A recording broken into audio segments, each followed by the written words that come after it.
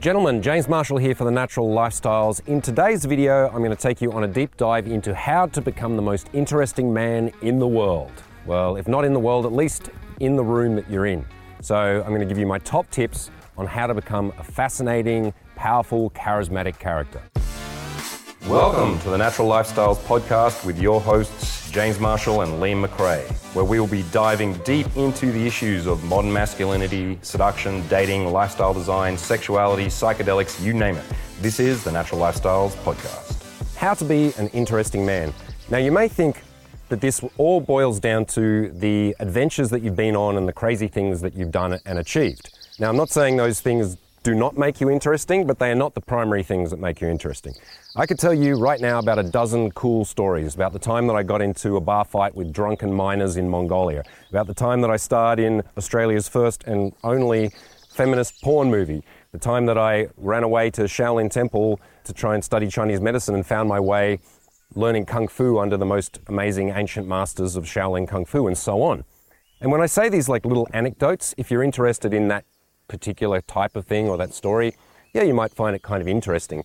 But really, that's just going to come down to what are my skills as a storyteller in terms of being able to spin a good yarn to entertain you and keep you interested for that length of time. This doesn't make me an interesting or fascinating person necessarily. It makes me a person who's done some things and can tell some stories. But what really matters when it comes to being someone that is truly fascinating and interesting, someone that people talk about, they want to invite them to dinner parties, they want to know their opinions, they sit with bated breath when they're speaking, and so on, comes from something different. So the first kind of primary tip that I want to give you in terms of how to be fascinating and interesting is to become more interested, to become more fascinated, to have a real sense of curiosity about three broad areas, I would say. That is yourself, the world around you, and people. And you can have interest in other stuff as well, animals and the non-physical world, fascination in the cosmos and the stars and the microbes in the soil, also amazing and fascinating stuff. But on broad scope, what we're looking at here is the person that is actually interesting is the person that is learning constantly, that is surprised, shocked, entranced by life in general, and constantly wants to go and seek out more information, more experience, and more interface. Because you don't become interesting in a bubble. Like with most things in life, you don't become extraordinarily successful just by your own hard work.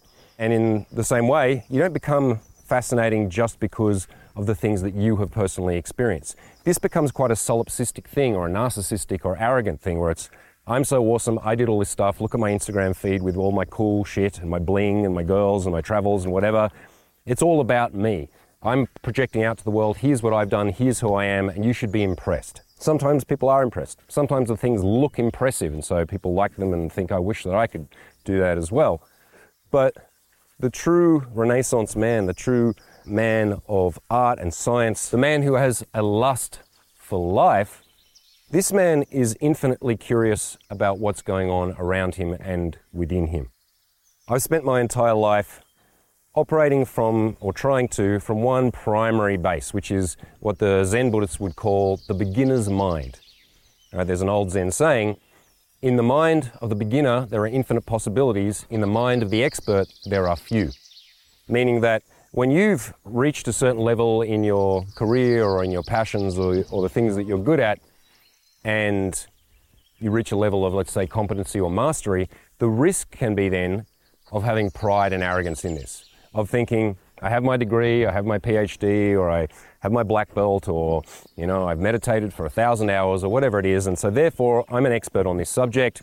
I can lecture people about it, I can pontificate about it, I can feel smug about my achievements, I can prove them to some degree as well, greater or lesser degree. Okay, that's all awesome stuff, but this can be really negated if you perceive that there is nothing else to learn. That because you know something to a certain level in a subject, that you couldn't learn anything from a student, for example, or someone who comes from a discipline outside of the one that you have, who has maybe a different perspective. The reason why I know that I'm an interesting person is because I am fascinated. Right? When I meet someone, I don't care who it is. If it's a beggar on the street, if it's a woman I don't find attractive, if it's a fan that comes up to me on the street to thank me for my work, If I'm going to engage with somebody, and I don't always, doesn't mean you don't have to engage with everybody all the time, but if I choose to, I want to actually know them to whatever degree we can get to within the amount of time that we have. I want to look them in the eyes. I want to ask them questions. I want to read their body language and their intent and their projection. Because the thing that everyone knows the most about is themselves. And everyone wants to express themselves, to talk about themselves, to communicate what they know. And if you're a truly fascinated, interested, and curious man, then you can go out and draw the gold out of people. When I'm talking to new people, particularly, I don't usually speak a lot about myself. Sure, if people ask me questions or if there's an anecdote which is appropriate or I think is entertaining, I might throw it in for sure. But I'm not someone who feels like every time I get into a social scene, I need to immediately impress upon everyone how interesting or charismatic or whatever it is that I am by going around and being loud, telling stories, giving my opinion on every single thing, even if it's something I don't know about, throwing witty banter or frame games around to show people who's boss. I don't do that stuff, mainly because I find it exhausting, boring, and difficult. It's like the stress of needing to go into a social scene and quickly make an impression to let people know how awesome I am in whatever way. I just can't be buggered doing it. And the paradox is that if you're the person that engages with people and asks them good questions, not just how are you today or how's business, right? If you're going to do that and they say our business is all right, so well, what's going on with it? How are you pivoting and what new strategies are you using? Digging below the surface 2 or 3 probing questions, particularly with men, because often men take a bit of warming up to start expressing themselves and talking about themselves personally anyway.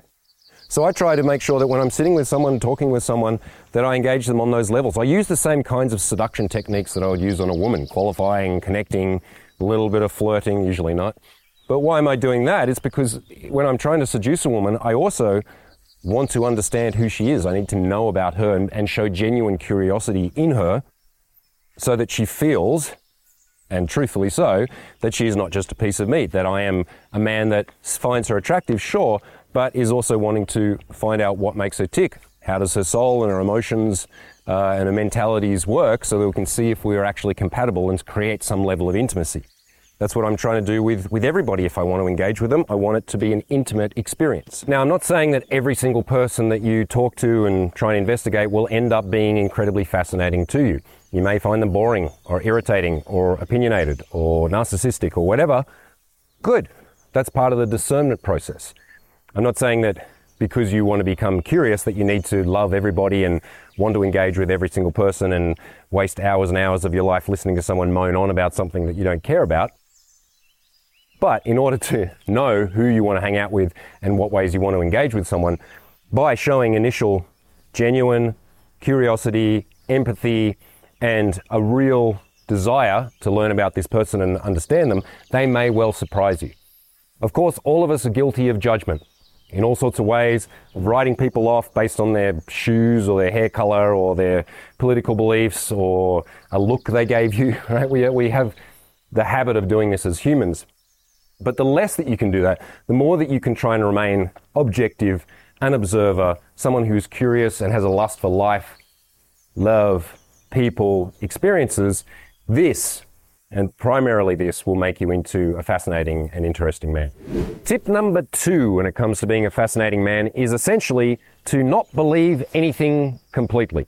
You may have heard the old saying, if you don't stand for something, you will fall for anything. Now, this may be controversial to say this, but I think this is a bullshit phrase.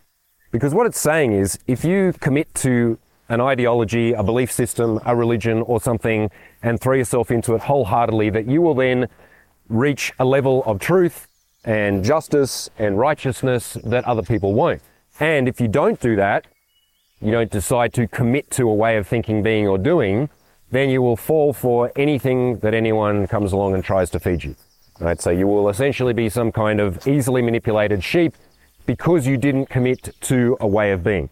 I think this is bullshit. I think you're much more likely to become completely brainwashed, completely lose your own sense of personal identity, your own opinions, if you dogmatically subscribe to a particular way of being, thinking, or doing.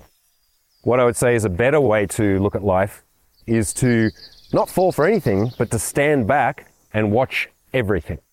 So it's easy to make the mistake to think that one way that I might become really fascinating or interesting is to become an ideologue, as in a person who takes a particular position on moral issues, on social issues, on political issues, says that they are a whatever, a social justice warrior, a libertarian, a QAnoner, a hardcore Christian or Buddhist or Islamist of a particular school and so on. And then you can embroil yourself into the community, to the lexicon, to the philosophy that's involved, and you can spout it and shout it from the rooftops and presume that you might be fascinating and interesting. You're not. You're extremely predictable. Whenever I meet someone who's, hardcore into, for example, QAnon, after a few minutes of conversation, I know what they've got to say. I've already heard these things before. What do you think tap water is? It's a gay bomb, baby. They're not coming up with, okay, sometimes they come up with some slightly new variation about what happened with Pizzagate or whatever, but there's nothing interesting or fascinating about this. You're just following a narrative and an ideology, and I'm not talking about this in any partisan way as well, either. If you're a hardcore Marxist leftist who has decided that Marxism is the only way to go, no matter how much proof we can show to the contrary, where it doesn't seem to work that well when it's being tried, and you live, breathe, and think that, and you're not willing to take on any other ideological point of view, not willing to debate, only seeing the world in black and white, good versus evil, my way and the other's way, and I'm not just talking about this school of thought either. I'm talking about any dogmatic position that you take that gives you a truth, means that you have closed all the other potential doors to other aspects of truth. It's so arrogant to presume that you or your school of thought has the answers to everything. And most big ideological positions do try to attempt to create a description of the entire way of being. Most religions prescribe everything that you are supposed to do and not do, how you're supposed to think, talk, jerk off, deal with your neighbors and so on and so on.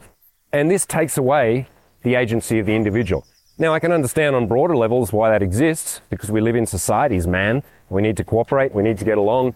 We need to have certain rules and social mores that we work within so that we don't end up killing each other on the streets.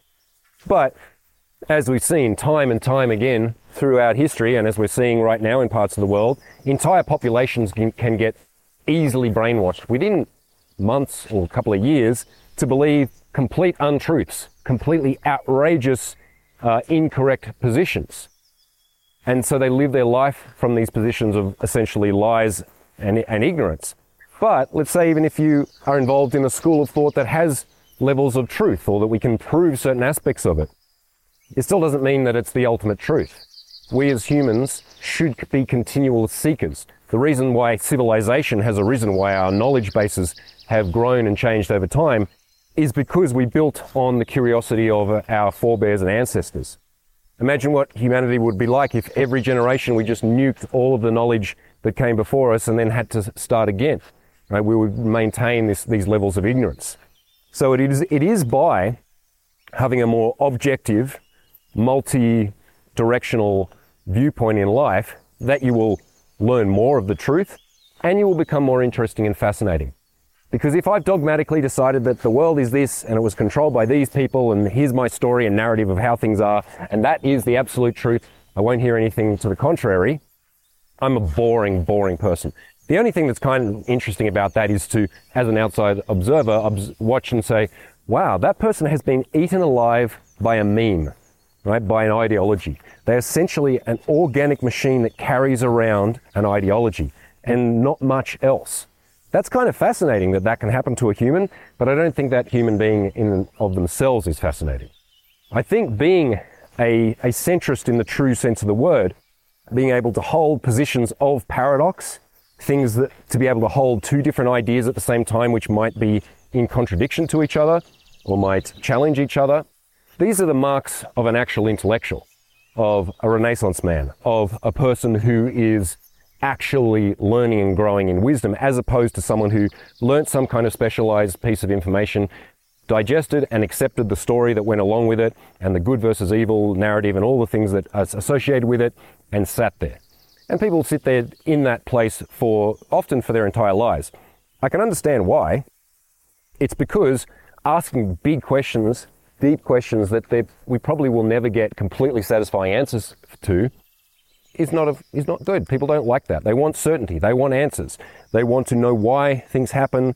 They want there to be a sense of justice and purpose and mission and fate in life. So when someone comes and delivers them a story and says, here's how the world started, here's how it'll end, here's exactly how you're supposed to operate in it in order for a utopia to exist on Earth. If you don't, you'll go to hell, or whatever variation on that there is. This is good for most people. They don't want to think big. They don't want to live in confusion for the rest of their life. But if you want to be a fascinating man, you actually have to be confused, because otherwise you're not learning, right? You have to be frustrated. You have to be enthralled. You have to be infuriated by the ever-changing complexity and impossibility of understanding what it is to be alive and be a human in this time and place. But that is fucking fascinating. A little caveat on the last tip, which is that I'm not saying that you will gain nothing out of joining or immersing yourself into a particular subculture or belief system or practice, because within many, what I would say, very rigid dogmas, there are also amazing things involved, right? A lot of these structures have helped to keep communities and nations' sense of identity alive in groups of people throughout history, whether that was through a religious or a political structure, or whether that was through particular types of lifestyles and practices. So absolutely, when you're out exploring the world, throw yourself into different cultural practices, try them on, absorb them, take what is nourishing and good for you, and be aware that there are always ritualized aspects to it. There is always dogma attached to any type of society or community, and you don't have to take that with the practices, right? I was a meditator for most of my life. I got deeply involved for some periods of time in Buddhist communities. I started to speak the Lango, I had Buddha statues. I read lots about this. I tried to learn Chinese so that I could try and read the Buddhist texts in their original, which I never managed to do. But I threw myself wholeheartedly into this as an aesthetic, as a way of life, as practices, as a philosophical framework. And that really worked for me for some period of time, because as a young kind of narcissistic and nihilistic man, I was lost and I needed some kind of structure, and I needed, more importantly, I needed practices to learn about myself. Coming back to my earlier point of saying that you need curiosity, and I mentioned this briefly, you need to be very curious about yourself. Now that doesn't mean just rolling around in your issues or becoming completely self-obsessed and then therefore not aware of anyone else around you. But it means that in order for you to become fascinating, interesting, to become a great connector, to build charisma, you need to understand yourself at a deep level. That means warts and all. That means your traumas, your pathologies, your really bad habits, the tiny bit of evil that's lingering somewhere in the back of your subconscious, your dreams, your hopes, your erotic world. Like, all of these things need to be, well, they don't need to be, but if you don't investigate them, then you are pretty one or two dimensional. You don't even know yourself, so why would other people want to know you? Why would the world be fascinated in you if you're not fascinated in yourself? So I highly recommend throughout your travels, throughout the adventures of your life, that you throw yourself into different ways of being and doing. Thanks so much for listening to the Natural Lifestyles Podcast. Check us out on YouTube at The Natural TV. See you on the next episode.